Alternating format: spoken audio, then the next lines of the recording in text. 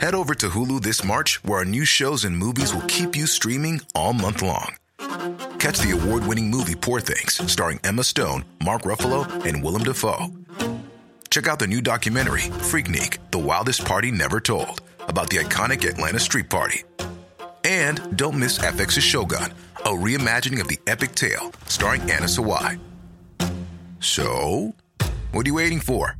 Go stream something new on Hulu.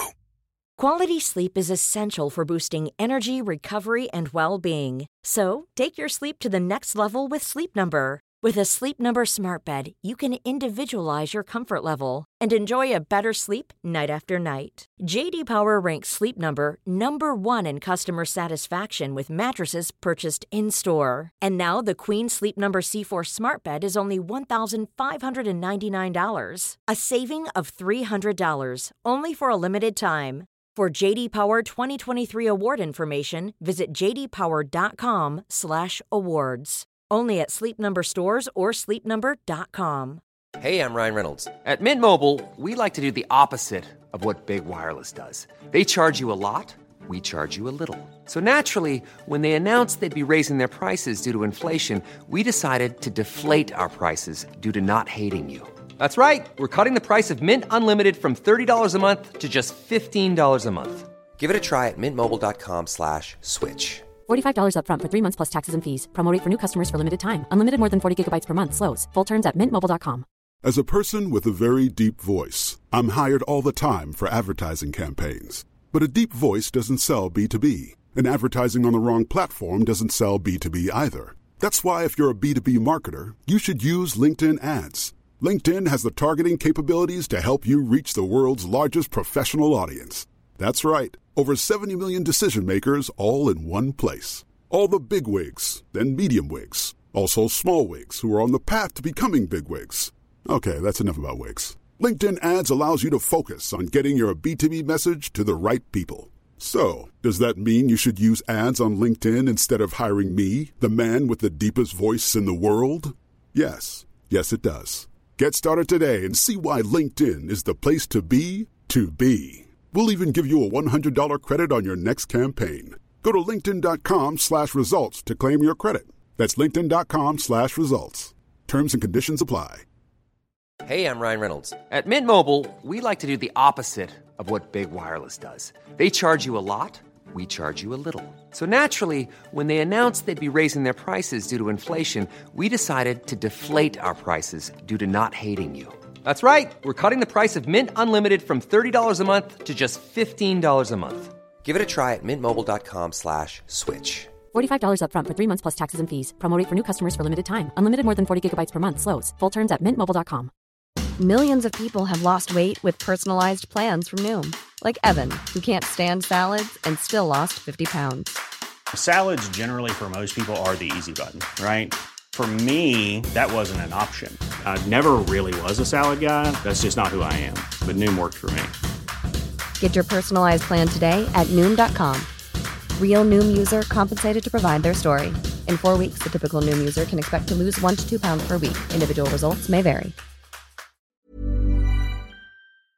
The following is a presentation of the Force Center podcast feed.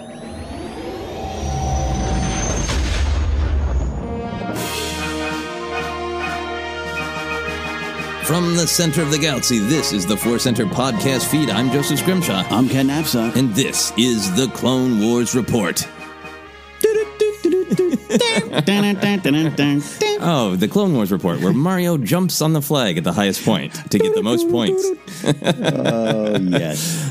If you're just tuning in for the first time, we have been doing little kind of breaking news sounds, but it's now just evolved. It's natural. It's my year. I'm 20 years out of my last improv session, so I need to go refresh maybe at the LA Connection.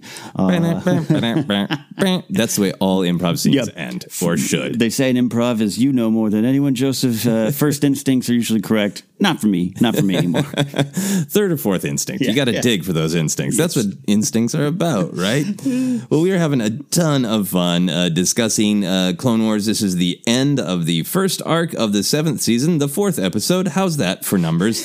It's called... You just sounded very biblical. It is. It's the end times. Anyway, because of this Clone Wars, it can't be the end times because it's called Unfinished Business. That's right. The end times, it would be called Finished Business. Forever. Done. Anyway, it is called Unfinished Business. Last week's episode was On the Wings of Kiridax. Another great song, Unfinished Business. Yeah. Is that a Rush song? Who sings Unfinished Business? It almost sounds like Westerberg and the Replacements, Unsatisfied. I have so much unfinished business. Boombox overhead. A little Tom Waits vibe there, too. Little Tommy Waits. Little Tommy Waits there. Little Tom Waits. Unfinished business. I do like Rush getting in there too. Today's Echo. Okay, never mind. It's a very musical episode of the Clone Wars Report. We like to start by talking about when we watched it. Did you wait for midnight this week? I'm trying to remember. Trying to remember. It's been there's been a lot going on in the world. We're so happy you're listening, probably from the safety of your own fallout shelter. But I think I didn't watch till late Friday night. Okay, and it was one of those like, oh, don't mind if I do. I forgot I had a little treat. Yeah. You can have a little Clone Wars as a treat. Yeah, I stayed up late on Thursday, the release date, into Friday, and watched it, and that was really, really fun. I enjoyed it. I was a little tired, and then my wife, Sarah, was behind. She hadn't seen On the Wings of Kiridax, so on Saturday morning we had a little marathon, a little 2-episode marathon, which was really great, and it was fun to see it through fresh eyes because I really enjoyed it.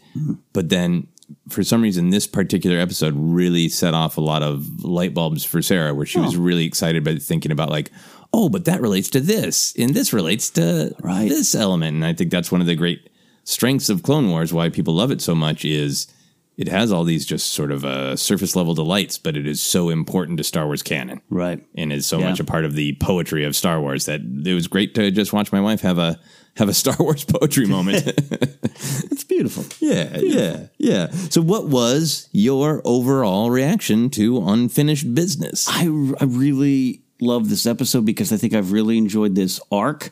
And I considered it a great wrap up to the arc. And looking back at all the Clone Wars arcs that pop up during the show, I think this is one of my favorites. And I'm trying to, is it just because it's so fresh? Because I got to watch this in a new way. We keep talking about being able to watch this as part of the Star Wars community. I don't know quite yet, but it was tremendously satisfying arc. I thought this was a real touching ending, wonderfully action packed. We're going to obviously discuss that. And it's nice to know in season 7, which again, a lot of this, especially Bad Batch, based on stuff already created. But nice to know that this was as good, if not better, than the Clone Wars has ever been, generally speaking. Yeah. It's not like, we're going to give you a final season. It's Will and Grace reunion. we'll get 6 episodes out of it and we'll move on. But yes, it's been great. I think that's a great point. It definitely has the feeling of exactly what it is, a continuation rather than a reboot. Yeah. And that's a great feeling. I think for me, what I liked about this is just this episode and the whole arc is that you could so feel its place in the time of Star Wars history, Star Wars canon. Mm-hmm. The whole thing was so bittersweet. Yeah. Like it was a victory, but there's so many things about it that pointed towards wariness of how long everybody's been doing this, and just little subtle reminders of like, cool, the Republic got an Axis back. Yeah. Not gonna matter to anyone. Cool. Echo joined the Bad Batch. How soon and when did they die? And it could be forever, but you know what I'm saying.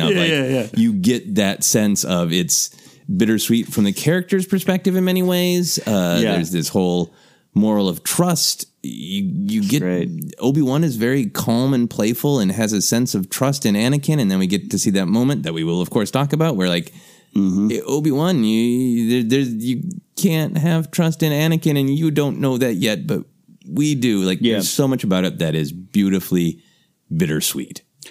I'm not saying you are, but I love that you're kind of painting the picture that there's some Rachel Dratch, Debbie Downer character. Oh, the Bad Batch. Yeah, but how long are they going to live? Exactly. Yeah, it's a victory. But it's true. A Pyrrhic victory, says Debbie Downer. That theme about trust has, like, this actual episode is set up so the heroes kind of win. Everything works out with Echo. They defeat all the droids, and that's halfway through the episode. And then dark stuff happens. Yeah. And it still is a victory, but nowhere near as great as it might have felt in the middle of the Clone Wars when Doom isn't right around the corner. Right. Got that approaching doom. Never a good thing. Yeah, approaching doom. As I look outside of our studio window at gray clouds and a lot more coming our way.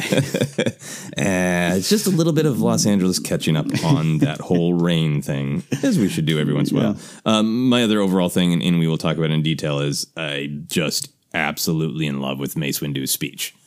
Like, it's really great. Yeah. One of my favorite things in all of Clone Wars, without exaggeration. Want a cross stitch of the whole thing. To go along with the cross stitch that my wife's going to make me of one of the lines from Mandalorian. My cross stitch list is getting long.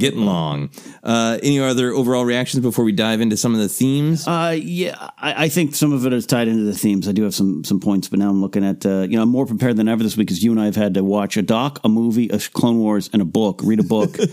And I have so many notes, I've separated it, so I feel more prepared. But overall, I really excited to dive in because this is just a great mix of action and what we want from the Clone Wars. Ooh, that means something. That means something. Okay, great. Let's dive into the theme. So as we talked about over this whole arc, there was a real theme of the organic versus the mechanical, a long-standing theme in Star Wars, an ongoing one. This episode being the end of the arc felt to me like this real definitive triumph of the organic over the mechanical, where we see them kind of pitted against each other. And even the very beginning of this arc is, well, they got these algorithms and they have, basically perverted and subjected Echo's organic nature to being a successful machine and all this. Right. And there are so many great ways that the organic triumphs over the mechanical in this. We got Echo actually successfully turning the tables on the algorithm and Trench. And there's, that's the tension of the episode, that doubt that he proves them totally wrong of like, nope, I can take this system that I was abused and suppressed by and basically use it in my own organic, flowing, powerful way. Right. Yeah. Keep going. I'm looking at your list. Okay, good. Just want to make sure that you had room to speak, so I wasn't and then this. I realized I started, and then I was like, no, keep going. There's the great discussion in this episode about trusting algorithms versus trusting people. In particular, we get Tech. Interesting that it's Tech who is really concerned that they were in his brain. I don't think he can be trusted. It doesn't seem like a doubting of Echo's character. It seems like Tech has that fear of like, oh, they were in his brain. They kind of own him now. Yeah, he's going to betray us against his will, probably. Yeah, and there's a lot of I understand where Tech's coming from, and that was what's part of the fun part of some of the where trust comes from and what you have to overcome to give that trust. There's a lot of evidence probably in his time in the Clone Wars where Tech's like, no, we shouldn't, and doesn't this make sense? At Star Wars, sometimes it's about the spirit rising above tech stuff too. Yeah. Literally. So I like that. But there was a lot of great little trust moments and where trust comes from. Yeah, and we'll get to the moral of the episode there. But even with Trench, where this idea of like he has the algorithm, but then he still has his backup plan. Which is total annihilation. Which is the lip curl. A lip curl, yeah. He could have twirled his mustache if one half of it was not made out of metal. Right. So I just thought there's that really that idea of we can use the algorithms to subvert the algorithms themselves and lots of algorithms versus people stuff. I thought it was really interesting to think about Echo's actual background. It seems to me like a triumph over the rigid and mechanical for him to realize that he belongs with the Bad Batch, belongs with Clone 99, that whole, bittersweet where Rex seems to know he has to let him go and you're following your own path is it's not it's not. I like that it's not Hunter saying you're damaged, they won't accept you. Of just like you're in a place to follow a really unique and specific path of your own, and that's kind of what we're about. And to contrast that with where Echo gets his name, is that he was the clone who was really rigid and obsessed with orders and repeated them. So then his clone friends named him Echo as a teasing joke because he always echoed the orders. It was interesting to me that that's where this specific clone, like this would have been a great arc if it was Fives. Yeah. You know, I know it can't be timeline-wise, but the specific that it starts with the clone who got his name from being overly rigid and repeating orders. Yeah. Because he was such a follow the rules guy to you're now a totally unique individual nobody else has had your experience. I love what it says about not just growth, but the things that happen to you that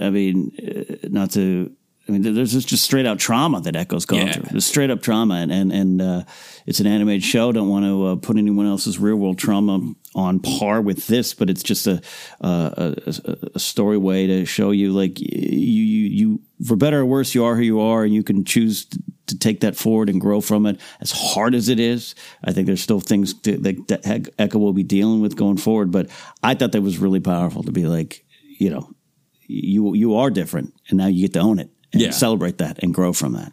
And specifically that it's really that both Hunter and Rex present it to him as his choice. It's his choice, yes. And that's the choice that he makes. Last thing in just the idea of the triumph of the organic over the mechanical is the extra high, even for Clone Wars, droid death count. Mm-hmm. That we are reminded of that multiple times by the Mace's amazing murder count of the droids, by Hunter literally saying, I feel sorry for the droids when Wrecker starts wrecking them. The droid begging, not in my face, not in my face. Every bit by itself is just like, cool. But you start to put it together, and this is a empathy for the droids, their mass destruction. And even in Mace's speech, he's like, droids, make a different choice. Yep. Get yourself reprogrammed for something better. But even that is the rigid versus the organic versus free will. We've seen in this modern era of Star Wars, and I wouldn't put Clone Wars, the first few seasons, in that modern era, if that makes sense, right? Yeah. It was all before. But this is the first Clone Wars in the modern era of Star Wars, and it all syncs up to what we've seen in Solo, what we've read in Last Shot, what we've kind of even in Rise of Skywalker have dealt with of hey, fandom, you even grew up in the 80s. You love 3PO and R2-D2, but you didn't treat the rest of the droids. You know, but remember a gonk droid in Jabba's palace is screaming while getting tortured, and that haunted me as a kid. Oh, yeah, it's burning little feetsies. Yeah. So to play with that even now, and I was the Wrecker scene with the droid begging for mercy. Wrecker's not a Jedi. It kind of got me in a way, like, oh, God, no. So, yeah, it was very, very from Mace's speech to just the visual of all the dead droids. It's still destruction, you know? It's still there. Yeah. Anything else specifically jump out for you in this kind of organic versus mechanical conversation we've been having? No, going back to the Echo stuff, I like it's you know, like you were touching upon there, just it's the reversal of Trench's own game. And I like, there's something to me interesting about, I think it's great to step outside the box, but how you step outside the box is also a little bit of who you are. So when you step out the box and your plan is annihilation, you know, you're not thinking it through, you know, you're going down some dark paths. So that's actually one of my favorite moments. Yeah. In the concept of a bomb so large that it would destroy most of the planet. Yeah. Where he was like, well, I can't lose the planet, but I can blow it up because at least I'll kill a bunch of Jedi and clones, and mission accomplished after a fashion. Another idea that I thought was really present is the question of who are the Jedi? Very much so. So we got Mace's big speech, obviously, which is contrasted by Anakin's murder of Trench. But then we have the specific debate, all the tactics of the algorithm and Trench, and even Echo, up to a point, are caught up in, as Trench says, the Jedi are arrogant and predictable. And I feel like the episode is kind of offering us to play with those ideas of, are they arrogant and predictable? Yeah, not necessarily to that, but to this great question. If we want to start there, my my thought on arrogant and desperate, I think is what he said. Desperate and definitely predictable. I likened it. I thought back to was it Dark Knight, where Joker and Batman, and this is the age-old struggle with our superheroes, right? Yeah. It's just like you've got to follow a code. I don't have to. You're going to always lose, or I'm going to challenge you. It's one of the themes I do love in that particular movie. And I look at the Jedi, and it's full feed into the Anakin conversation of just being at war with your own code. But you know, there's ways to do the code. So I like that. Trench in a way was just kind of not comparing Trench to Joker, but just total annihilation. Yeah, total annihilation. Some Walrus people just want to see the world burn. Exactly. But yeah, because he's not. I think he might be right-ish on the arrogant thing. That's a different conversation that he and Yoda can have. Yeah, but just from he's not necessarily wrong. The reason there's a reason at the beginning of this arc, Mace and Anakin are like, we keep getting our butts kicked. Yeah, there's something you're not doing. You are predictable because you probably have to be at times. Yeah, and Anakin would have some thoughts on that. So yeah, I like that part. And the idea that Trench would believe the algorithm suggesting send all of the battle droids there because the Jedi would be so cocky as to think we can knock it out. We'll just take care of it. Yeah, that's really telling and interesting. Obviously, for me, Mace's big speech, the reason I love it is just like it's so the Jedi way. Mm-hmm. And sometimes when people talk about Mace, Samuel L. Jackson plays him beautifully, but with a lot of like grim looks on his face, and a lot of the party's over, and a lot of an attitude of ass kicking. Mm-hmm. And if you go into expanded lore, his lightsaber style was Vapad, which was the one that danced with the darkness, which is why he was able to defeat. There's a lot about Mace that has always been supportive of people who like the Grey Jedi idea, who like the idea that a Jedi can have a little darkness, as a treat. And this was so just a reminder of like, nope. Mace is a Jedi. That little speech is the Jedi way of like, we've done this thousands and thousands of times. I've slaughtered 100,000 of you. I would rather not. I am asking you to make a different choice. Yeah. And it really revealed the Jedi philosophy that I like to think about for the Clone Wars is that they think they are defending. Yeah. Because he puts it on the droids. He said, can you be reprogrammed to do something other than spread, I think, violence and chaos? Mm-hmm. But just by explicitly saying, you're the attacker, it gets into Mace's mindset that I'm a defender. Yeah. I'm not, I don't want to be a warrior, but since you're attacking, I'll defend. Mm-hmm. So there's so much about his speech that I love just from flavor and from context, but more than anything is because it's kind of, this is who the Jedi want to be ideally. Yeah.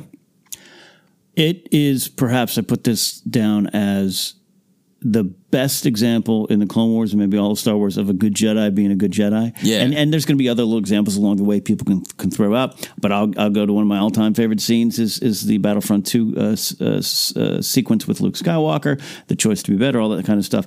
I just really love that it's just so plainly stated.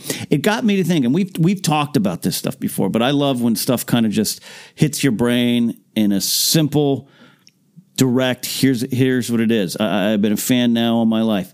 During this sequence, I thought, isn't it so great, funny, and weird that the Jedi weapon can only really be used when in these particular fights when fired upon? You know what I mean? Yeah. Just so simple. And again, we've had these discussions time and time again, but it just, in that moment, it really highlighted that for me. Yeah. And that this can't be done before every battle, can't be done before every speech. But yes, it drove home the fact that Mace is, I've had some bosses like this. So for Mace is perhaps a better boss than this guy, where they were real hard. They were kind of, you didn't want them around. I hated when they showed up. But after I left the job, I had dinner with him one time, and I just told him, I said, and he was the only one to give me a promotion when no one else would for a job that I didn't have a one specific qualification they always held on to. Okay. And I was like, I always respected that, but the toughest problem with you was I always knew you were right, even though I wanted to fight you. And I see Mace as that. All through the prequel series, he's right about a lot. He's right about if we go this way, I think we should do this. We should probably, but people, He's a little standoffish. He's a little gruff. He's very Samuel L. Jackson, one half of him, you know. So it all comes down to this moment. Just remind him of just like, no, this is the right thing. This is how I feel and how you should react. Yeah. I'll give you the choice. Anyways, I'll cut my monologue off. No, keep going. I really did. It worked as humor. Yeah. That look from Obi-Wan sold it great. So great of like, okay, this is new. Worked from a humor standpoint, but it's a big moment in Star Wars. I really do believe it. Yeah. I think that's part of what I liked about it too is I don't think Mace has been doing this, you know, every battle. Right. I think this is, I am getting so tired myself of the repetition of this. Yeah. And like, couldn't we all just make a different choice? Really adds to, like, I think that's why Obi-Wan's like, what is this? This is new from Mace. But it adds to, this war has been going on for so long where Mace is like, I have killed 100,000 of you. I love it. Don't you just want to make a different choice? Because come on. And this is where if Trench was listening, and maybe was on security camera, she'd be like, see, arrogant. And I'd say, well, you know, and you can back it up. It's not arrogance, an old sports term sometimes, or sports phrase, you know, but I like your take on it better of just him going, I've been doing this is enough. Yeah. I'm going to do this. I don't want to do this. I don't want to do this. And Obi-Wan's little button up. Well, it was a nice try. Anakin's murder of Trench then is, we were talking about this big picture theme of who are the Jedi really. If we look at Mace's speech as this is who the Jedi want to be ideally, saying, hey, we don't want to fight. But if you're going to choose, I will defend. And Trench thinks he's got the drop on the Jedi because he thinks that they are predictable and arrogant, and he thinks he has their total profile and thinks he's totally safe. And Anakin surprises him by not behaving like a Jedi. Yeah. I think. Yeah. How did you take Anakin's handling of Trench? I'll tell you how I took it. I don't think you're wrong, and I'm not saying this is a debate. I think there's a little wrinkle in there that he could say he was. I was acting out of defense. On a technicality. And that's what I love about it, because that is only going to fuel Anakin later in his defense of any of his actions. He can find a way to justify it, and justifications can sometimes be the death of you, can sometimes bring you down if you're not being honest with yourself and not seeing what's going on. I thought it was played well. I thought the animation on his face. Oh my God, those doors open and you were like, oh, that Anakin's back. Because we've been talking a lot about how he's seen his own rashness in Rex. Was kind of given this great pep talk by Padme at the beginning. And something's happening because he was so calm and peaceful and truly Jedi-like this arc until that door opened, and damn. And this ongoing debate that he's having with himself and having with others, and Palpatine's fueling it without a doubt. It's interesting to me that he, you know, just from some point of view, we could end all of this. We could end all of this. And again, the technicality is he chops off his cybernetic arms. He's got a lightsaber to his neck, and that might have been it. You could say he wasn't going to kill him. You could say he wasn't going to do that. It doesn't matter. He took his little electric cane out and poked Anakin, and now you're dead. Yeah. But it was the way he killed him, too. Right through the heart, and no remorse. It was extremely Vader-like in the blocking, right? Absolutely. Of just like, who cares? Yeah. He didn't wrestle with it. And he knew that nobody was watching. Yeah. And it felt like he made that decision before he entered the room, because he could have, used the Force to pull the cane away. He could have cut that hand off. He had a lot of options. He chose to do that. Yeah. Right? I love what you said there. He walked in thinking, he got in that batter's box and I'm swinging at the first pitch. And it showed. It was a great sequence. And it caught me off guard. Yeah. Caught me off guard, too. Yeah. Right through the heart. Yeah. And we're going to talk about it in a little bit more detail when we kind of go through the episode beat by beat in the second half. But I think that was just such a great pairing with Mace's speech, with Anakin really playing with the definition of what a Jedi is himself, and using Trench's sort of rigid definition of the Jedi is basically a tool to defeat him. Yeah. Because you think you can manipulate me, and I'm by that classic superhero. You won't do this, you won't do that. Like, surprise, I will. Yeah. You got no power over me. Yeah, so those were the big ideas I liked in this questioning of the Jedi. Let's move on to the moral of the episode. Trust placed in another is trust earned. Yeah. How did you feel about that one? I felt I loved it, and when you read the when you read the headline, always read more than the headline. Is what I'm saying. Now, it's so great, works on the surface, but then I really thought of a lot of examples, and we'll talk more of it, of just where trust comes from. Yeah. And what trust can do to that person when you put trust in them, whether they're an employee, a partner, a friend, a stranger, and I thought I focused, there's a lot of little trust areas to focus on. I really focused on Rex. No doubt Rex is going to trust him, but yeah, I'm sure Rex is hearing tech and going, yeah, that might thing, and that might be it. And then Rex has the moment at the beginning, I don't think you're ready, which is probably not wrong, but knowing that, all right, I have to let you go. I have to trust you. I thought that was my favorite example of trust in this episode, and one that can be taken into real life. Yeah. We all want trust, but sometimes it's just as important to look around to see who needs your trust. Yeah. And that idea of if Rex, that it's reciprocal, right? Mm-hmm. That if Rex had not trusted Echo, then Echo would not have been able to do the things that he was doing. Echo would not have felt, the support, and Rex would not have got that trust back. Yeah. And I think it speaks to the whole arc with the amount of Rex and Rex learning to work with Clone Force 99, Clone Force 99 learning to trust Regs, which it didn't seem like they developed this respect for Rex and this respect for the Jedi via Anakin and all that stuff. I feel like it is a nice connection to a larger Star Wars theme of that we are all connected.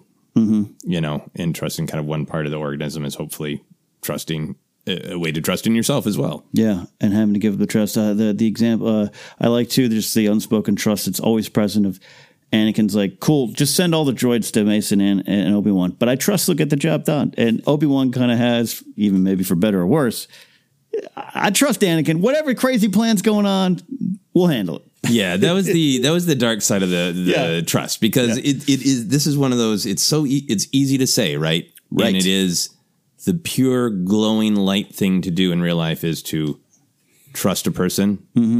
It will encourage them to do their best. They will reciprocate it, so they trust you. It's all great, except for sometimes people make bad choices and disappoint you, and it is dangerous to trust them. And I liked that. If you wanted to get into those weeds, Obi-Wan felt like, I'm in a different episode of Clone Wars than Anakin, and I don't know it, right? He's like Anakin, he jumped off and he's taking down all those droids himself. Did he jump off a cliff again? Did he do something weird and crazy? Yeah, he murdered. Yeah. Out of anger and choice. And Obi-Wan doesn't know, but he has such trust in Anakin, and Anakin, in my opinion, in the arc of Star Wars storytelling, is letting him down, and Obi-Wan doesn't know yet. I think it's great. What do you think that conversation was like on a troop transport back up? How'd you kill Trench? How'd that go down?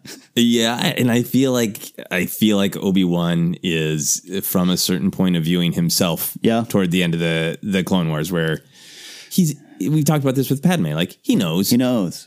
But I think he's letting himself think they're attracted to one another and they care about one another like I cared about Satine, but I kept that within bounds, and I'm sure Anakin is too. And I know Anakin can go off half-cocked, and I know he hasn't addressed his childhood as much, so when we encounter things like the Zygerian slavers, he loses it a little bit, but I trust him.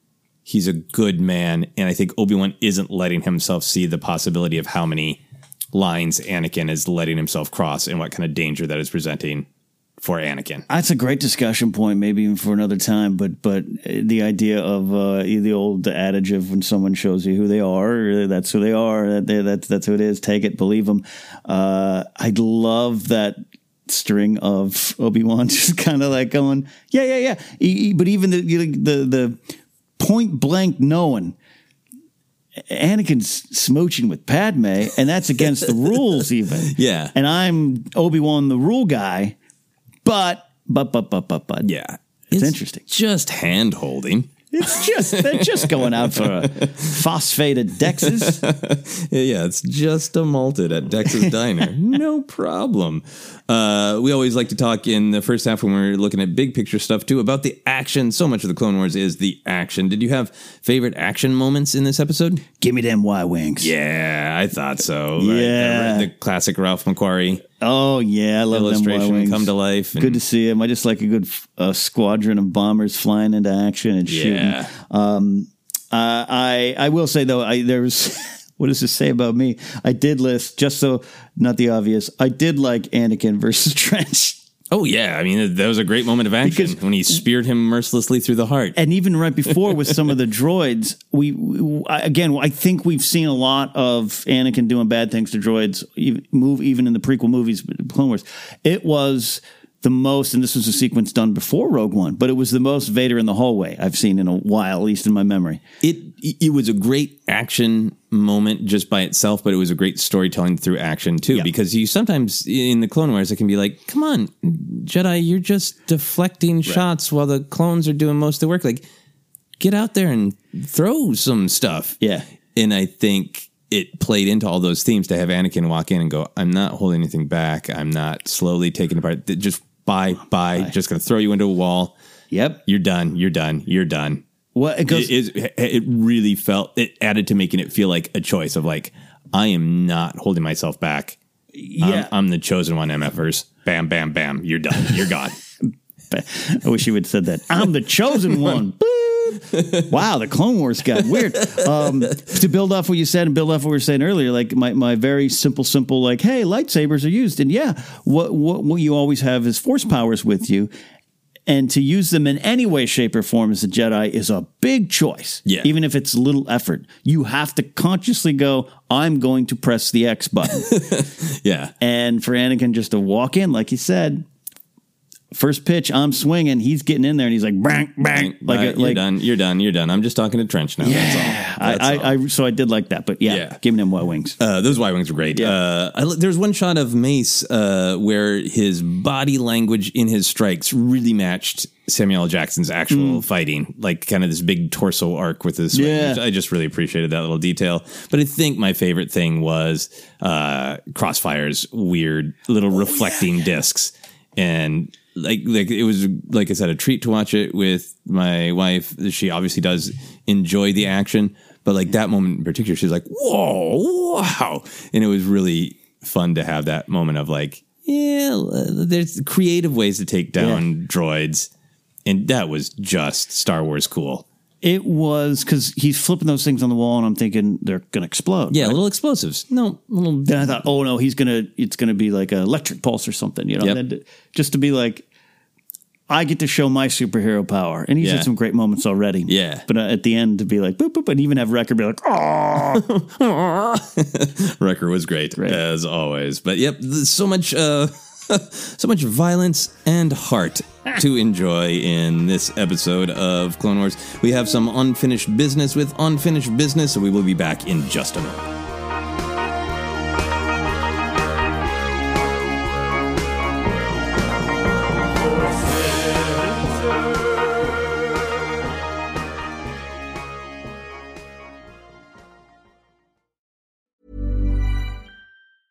As a person with a very deep voice, I'm hired all the time for advertising campaigns. But a deep voice doesn't sell B2B, and advertising on the wrong platform doesn't sell B2B either. That's why if you're a B2B marketer, you should use LinkedIn ads. LinkedIn has the targeting capabilities to help you reach the world's largest professional audience.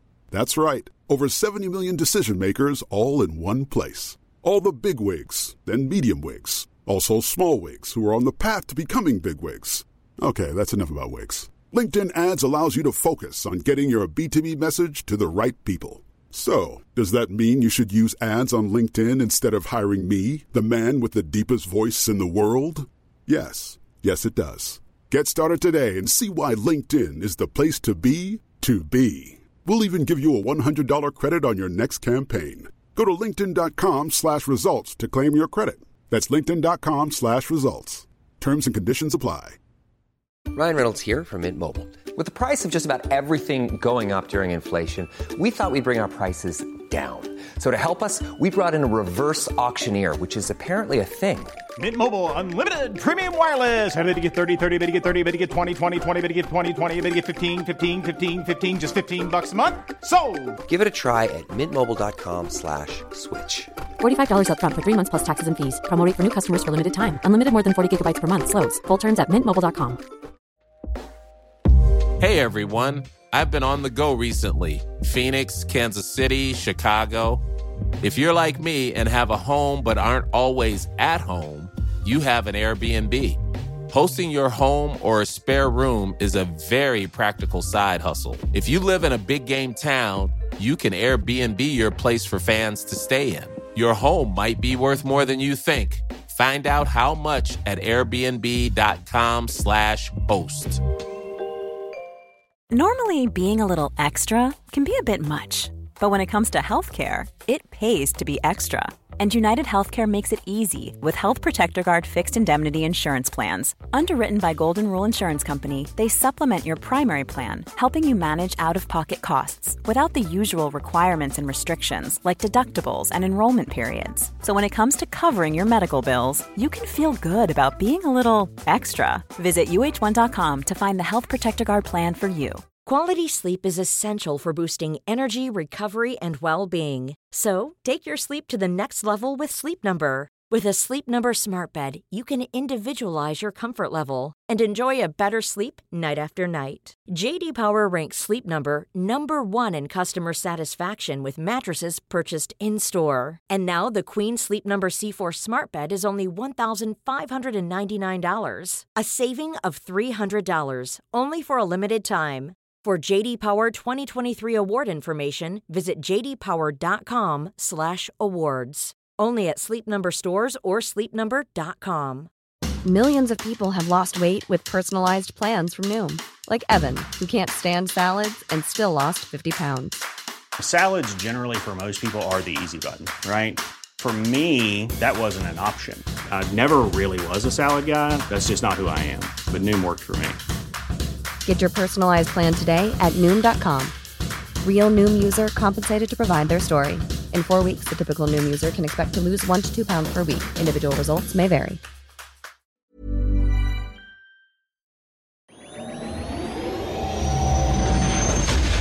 And we are back to finish our business with unfinished business. In this second half, we like to kind of walk through the episode in order and see if there are any other details that we want to dive into or dig into a little bit more. So right at the beginning, we get Echo pitching his plan to infiltrate the ship and send false battle plans. Mace is immediately into it. Yeah. He's like, yeah, I want to hear this. And we learn that Tech doesn't trust Echo. There was a line that I read on the Wikipedia summary that I read, and it was like, oh man, I missed that. And then I watched it, and that line wasn't there. So I assume that this must be a line from the animatic. But I really appreciated the line. I'm paraphrasing, but apparently Obi-Wan said, like, well, aren't they going to know that you escaped from Skako Minor?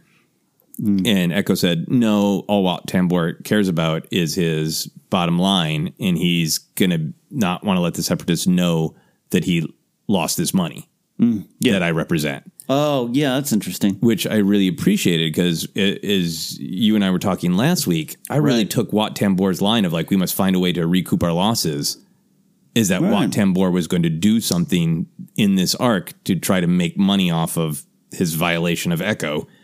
Yeah. And that line sort of completes that thread of, oh, that's why the rest of the Separatists don't suspect that the algorithm is busted, because Wat Tambor is like, it will make my stocks go down if I tell them.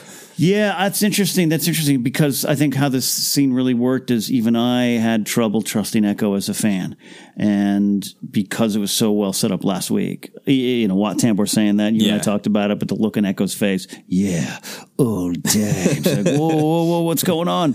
I think if that had been in there, I think that's a great line and a great, just kind of exposing the truth of Separatists and Wat Tambor in that side of that conversation. But, that might have taken just enough tension out for me. Yeah, it might have lowered the stakes a little bit too much. For me, just in getting wrapped up in the fun of the story. Yeah. But I think that's also an interesting line that I don't mind when things are hit over the head on. Yeah. Here's part of why the Separatists are bad. Yeah. So for you, Did you really feel like at the beginning of this episode that something bad might happen with Echo? I did, and it's, as we said last week, like I had at this point, I've seen these episodes or the animatics or read some of the summaries over the course of time. I honestly just, with a lot of things going on in personal life, professional, and the world, had just kind of my mind lost where that was, and I didn't go back and look. So yes, I was expecting the big swerve in this episode. Yeah. I'm glad we didn't get it. Yeah, me too. So with my disappointment in the Wat Tambor follow-up, besides that, I really liked the setup of just like, this is the basic tension that Echo wants to fix this. And everybody else is like, yeah, I'm really not sure this is gonna work. And I hadn't really thought about it until we got talking, but I like it that it's Tech in particular. Yeah. Like when I first watched it, I really responded to Tech and really like him. I was like, Tech, you a-hole. Trust him. But now it really makes sense of if he is a little bit more. He's Tech. Hey, Tech, you a-hole. And he has that shirt. I want that shirt. He has like the experience of like, an algorithm is actually a powerful thing. They were in your mind. Don't belittle the power of technological terror. Don't anyone listening take this as me inserting a thumb in science versus faith or any of those conversations. But I think sometimes there's a great balance, and sometimes there's this good old fashioned spirit of a person you got to give them a chance to do, and it's a baseball day. Baseball has turned into a sport run by algorithms. It's turned into where teams make decisions based on what these computer things tell them live. And I mean, that was part of what the cheating stuff that happened recently. But I'm still a believer of get a guy on a field with a big heart and he might do something you don't expect. Yeah. So this kind of spoke to me in that regard too, because you're right. Tech is Tech. Yeah. And he's not wrong. Yeah. I like that it came from Echo 2. It wasn't like, I'm going to get back. I got a sense of, I need to do this to correct what had happened and to save everyone, myself included, going forward. It came from it wasn't a vengeful point of view. Yeah. And I think it's, again, paraphrasing, but his line is, I'm going to get in there and control the plans this time for a victory for the Republic.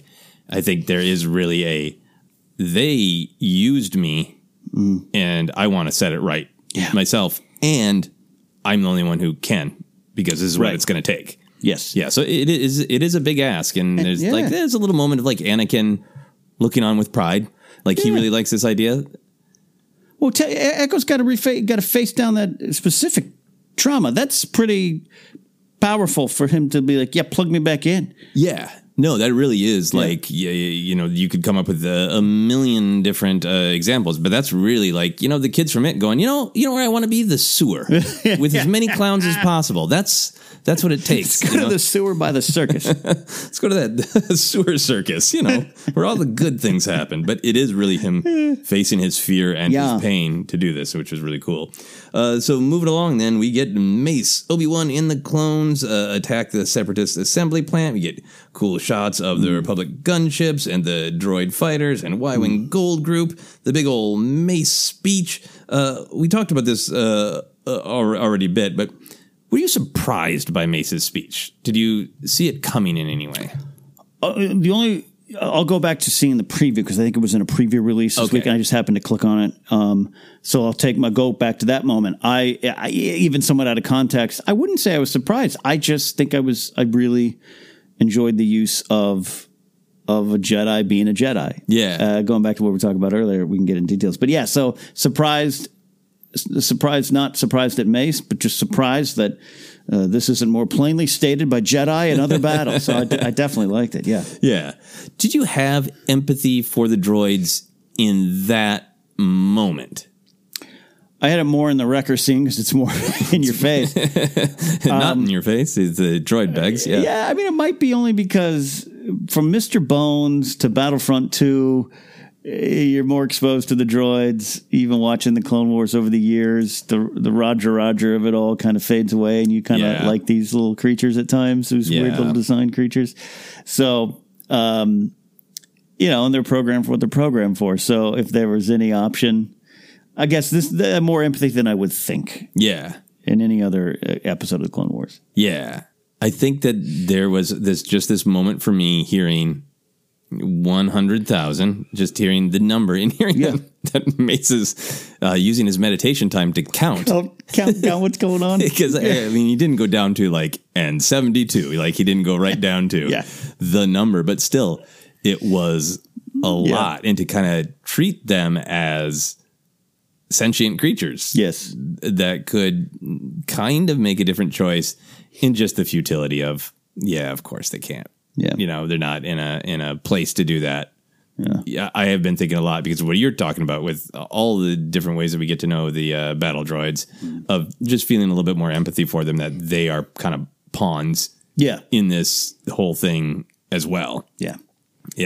I think a lot of my empathy from the battle droids come from when you play the officer battle droid in Battlefront 2, and you can place your turret, and then if you leave it, he says, "Good luck, turret." Oh, poor creatures. That game just keeps rewarding you. It really does.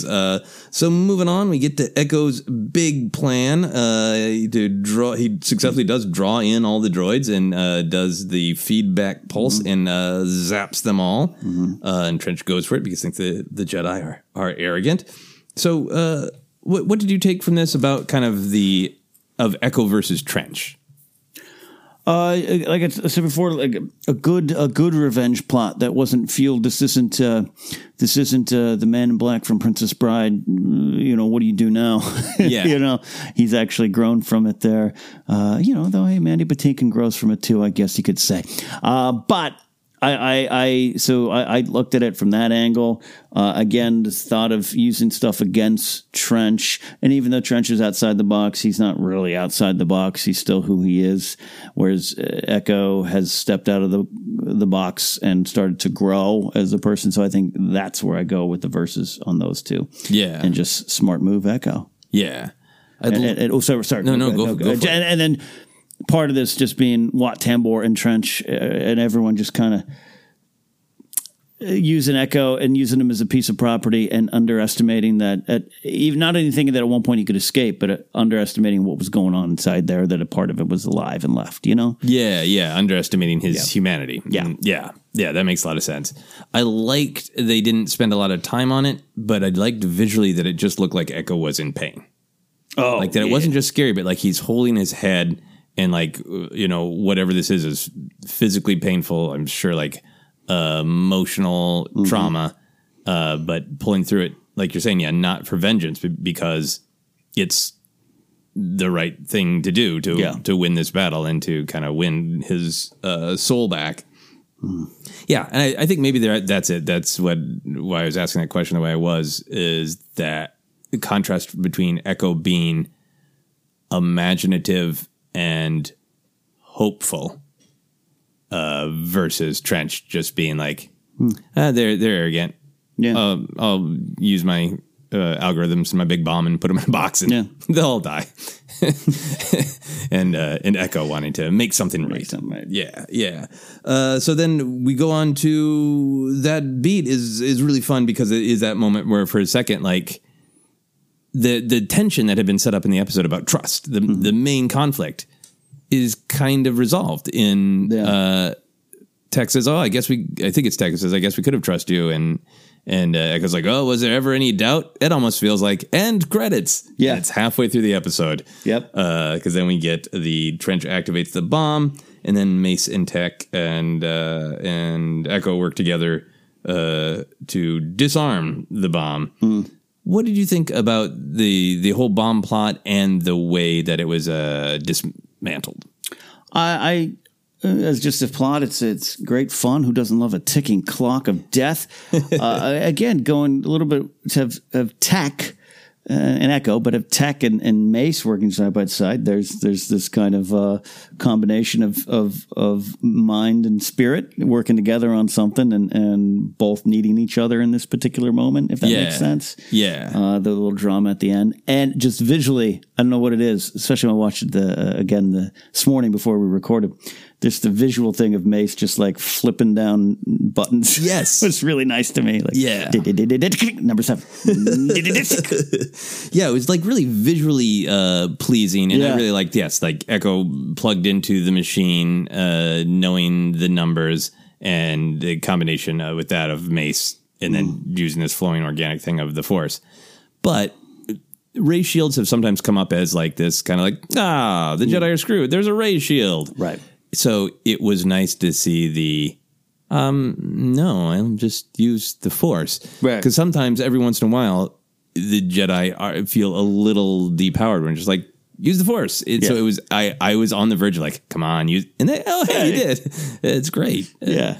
And I think combined with that, they don't overplay it, but with Mace continuing to be the sort of paragon of Jedi virtue, classic Jedi sacrifice. Yeah. Where he's like, okay, this bomb might blow up half the planet. Obi-Wan, get the clones out of here.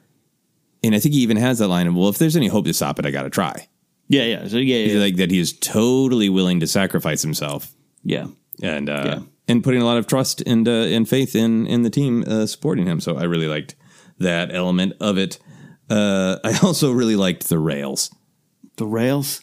So he takes that elevator down, and then there's those little rails, and he just kind of gently opens them.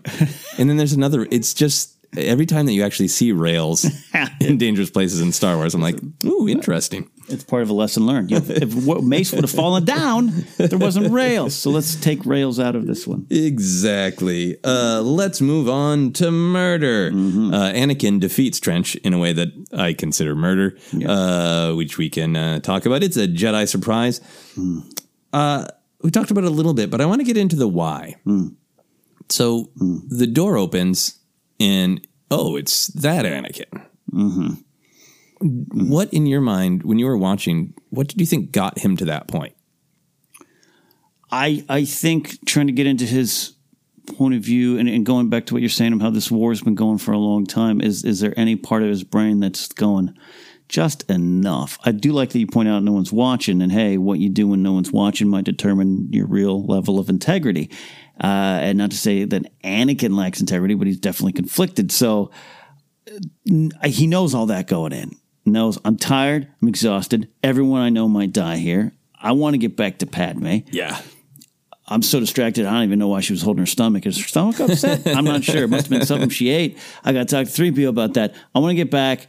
This lump is in front of me with no value to me. This isn't even Dooku. This isn't even Wat Tambor. This is Tambor's general or whatever, you know? Yeah. I think all that comes into that walking in going, here we go. Yeah. I'm looking for a reason to fight. We've talked about this before when you have power and how you use power and how you approach situations. Focus, determine reality. There you go, Qui-Gon. He was focused on what he wanted to do. Yeah. And it's present. It's very clear. The animation this season's been crisp. We've been talking about how great it was, how great it is. You walk in, he walked into that scene and you're like, ew.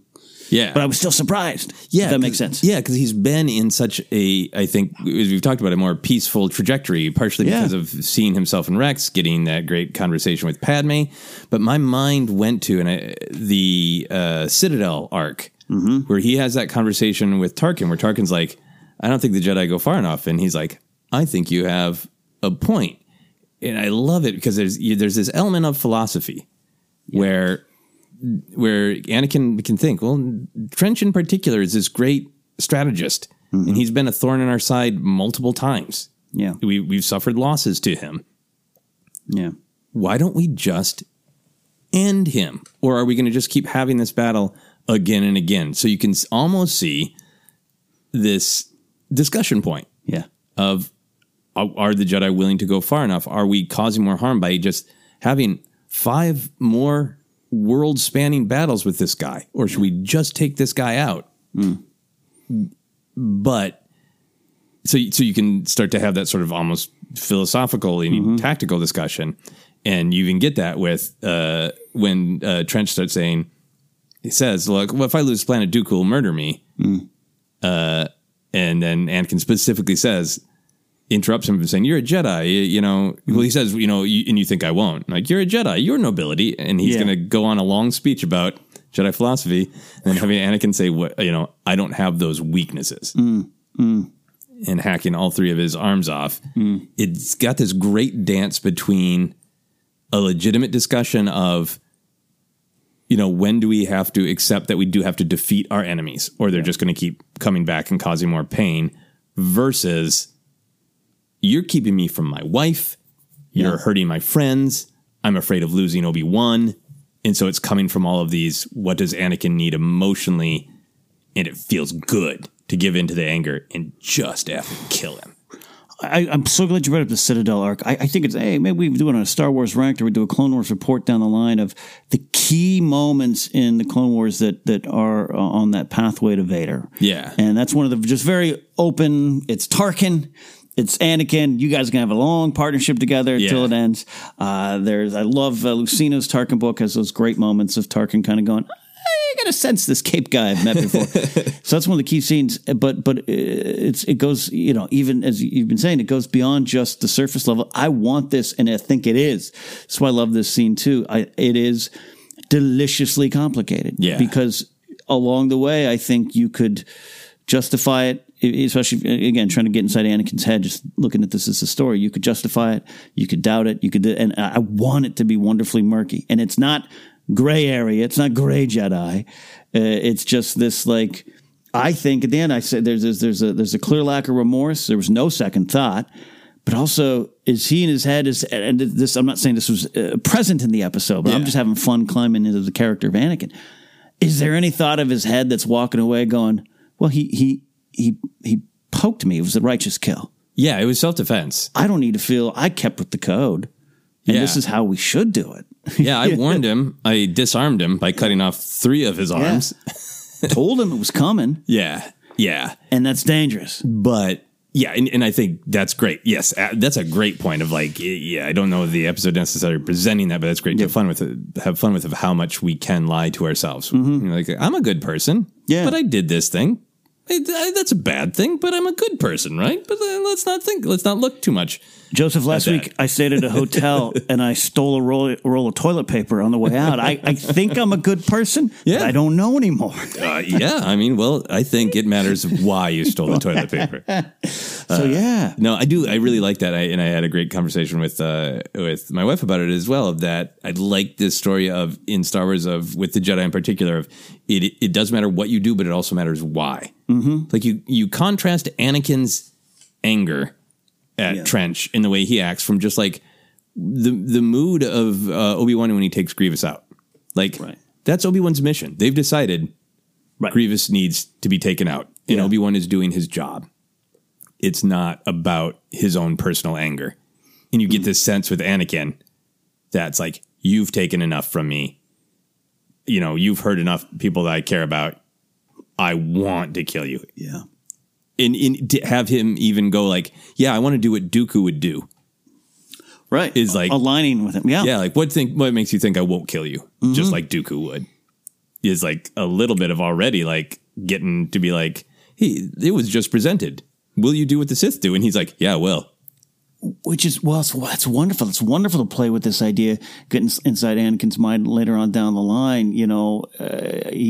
Clearly before he turns, he kills Dooku, but is there along the way of just like, Qui-Gon to Dooku, or Quinlan Vos, any of those Jedi we always love talking about here in Force Center that like, they weren't wrong about some things. If we have Anakin at any point in his brain to be like, does he acknowledge that he just, did something like Dooku would have done? Does he ever connect it?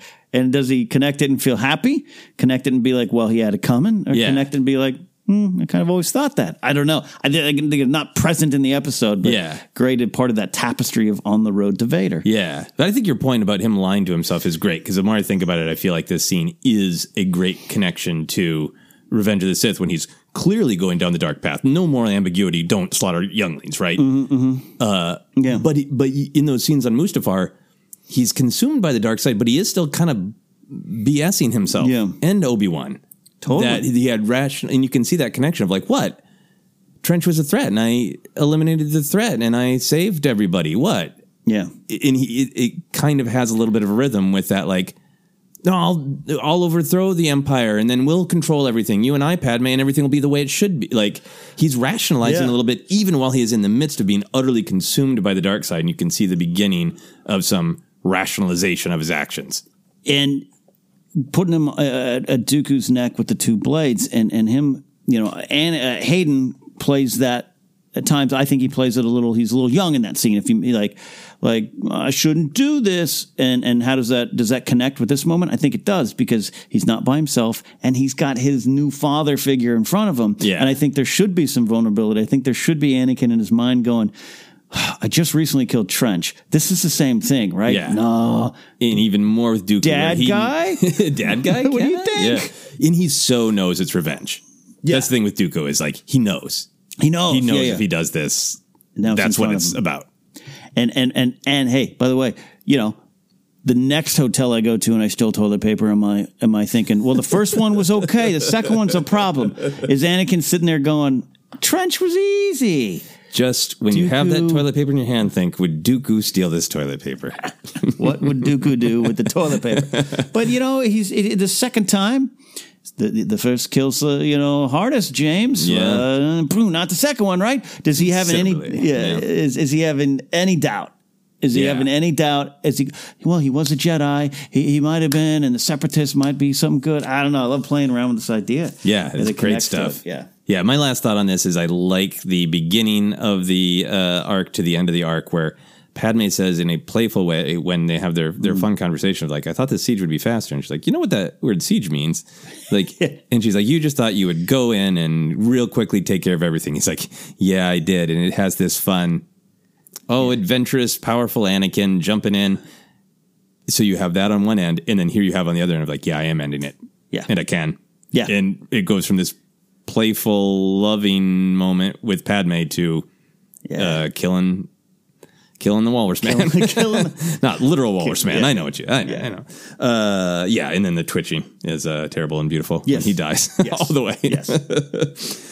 Moving on towards the end of the episode, that great line from Kenobi of like, you've got some medals coming your way. So casual, thrown over his shoulder.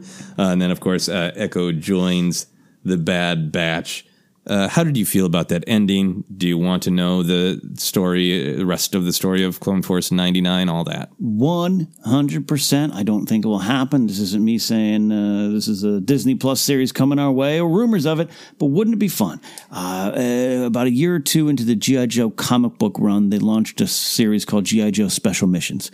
Okay? So I want Bad Batch Special Missions. In that way, you can go back into the events that we already know, because we haven't seen them do stuff, right? So they're out there. I don't know how long they've been formed, but this Clone Troop 99's been doing some stuff. So give me a short, limited series, Bad Batch Special Missions, and you can have them without Echo, and then Echo joins. Maybe you have more of them. Yeah, I felt the same way, because I was really curious. Again, not choosing not to refamiliarize myself with the animatics of like, did the Bad Batch is in that great collection of so many characters of what happened to them? Probably not something great, but we never know. How did you feel about Echo actually joining and just kind of the emotions of that scene? Really well played. You talked about the choice in his hands and head and heart. We talk often a lot here. I bring it up a lot of the Frodo type of, once you go through something, we can go back. He clearly went through a lot of trauma, but it was such a positive move forward.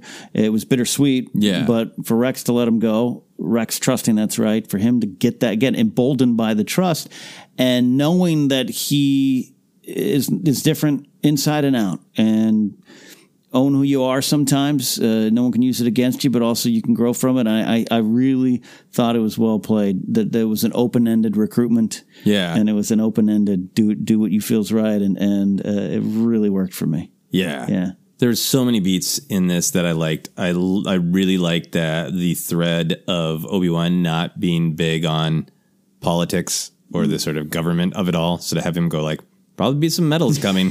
I don't know. It's very, very Obi-Wan. Like, if you're into that sort of thing, it's a very funny line. But yeah, I love everything you're saying. I think that this theme of change in Star Wars, going back to Shmi saying, you can't stop the change any more than you can stop the suns from setting. In seeing that as a healthy moment that Echo accepted that. Yeah. And that Rex encouraged that, because it seemed like Rex sensed that truth. And that shot of Rex, he looks really sad. He fought so hard to get his brother back. Yeah. And it's sad for himself that he has to let him go. But Rex, knowing change happens, and this is where you will be happier. So I want you by my side, brother, but I need to let you go. It's a very, again, I said up top, I focused a lot on the trust as it relates to Rex needing to give trust to Echo. I think that's a very powerful thing in our lives sometimes. Hey, maybe it could be relationships, partnerships, business, whatever. Sometimes you have to let them go. Yeah. You have to. And that's a Star Wars giving you another little lesson, and it's Rex's point of view in that situation too. It's very much Echo's, but yeah, very much like this. This sucks, but you have to. You have to. Yeah. And then the great salute. Yes. Trust earned. Loved right it. There, going back and forth. All right. Any other characters, moments, planets, etc. that really grabbed you that you wanted to mention? I put down Crosshair's big move, and then now I can't remember who said it. I just put down the quote. Help me. I wrote down the quote. I honestly feel bad for those droids. I believe that was Hunter as Wrecker, yes. Taking him out. I thought it was really, I've been loving Wrecker the whole time. I love just his straight ahead, me bash things kind of mentality. It's how I battle technology every day. So I really, it just, the comedy, Star Wars at its best, always is going to have some comedy, even during the most tense situations. Yes, I would like Wrecker to help me with my printer when it isn't working, for sure. He was extra funny, I think. I'll get it to work. Yeah. Stealth, I hate that word. And then when Crossfire does beat him, yeah, one is like, oh, I get to blow it all up. Yeah, and that thread was funny for Wrecker and extra different from Anakin when he's got that kind of jovial fun. Like, just took Trench out, felt great. Now I'm gonna give this remote detonation button to Wrecker, and that's gonna be fun and great. And he presents it like, hey, fellow buddy of destruction. Here's something to make your day. The buddies of destruction. Arena tour coming to you soon.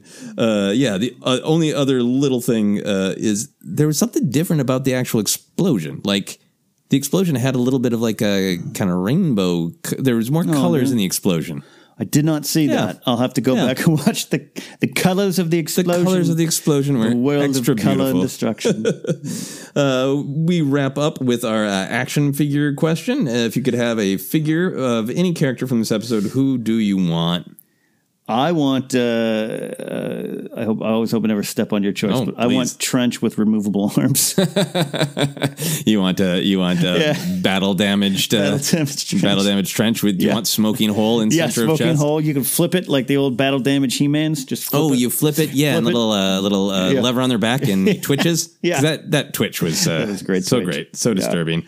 I would love a. Sorry, because you keep saying Walrus Man, and he's very much Walrus Man, but I also base a lot on the spider. He kind of fell and to me shriveled up like a spider. You're right. He is much more of a spider. So but he's got the face of a walrus man in the teeth. I mean, don't get me wrong. You're not wrong on that. Yeah. But spider is much more accurate. I apologize to people who are tearing their hair out at the walrus man comments. But yes, the death of Spider-Man. There we go. That's what we want.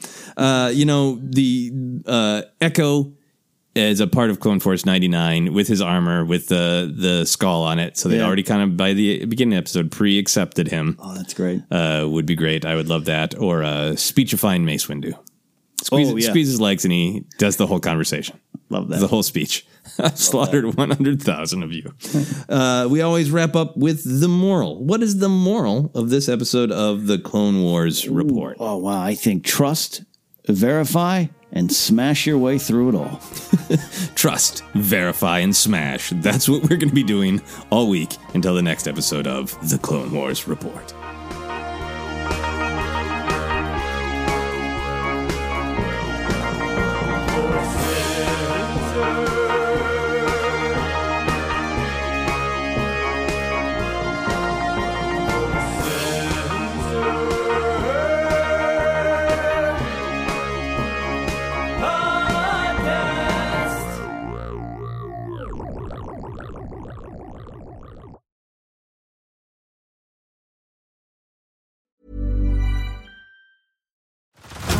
Head over to Hulu this March, where our new shows and movies will keep you streaming all month long. Catch the acclaimed movie All of Us Strangers, starring Paul Mescal and Andrew Scott.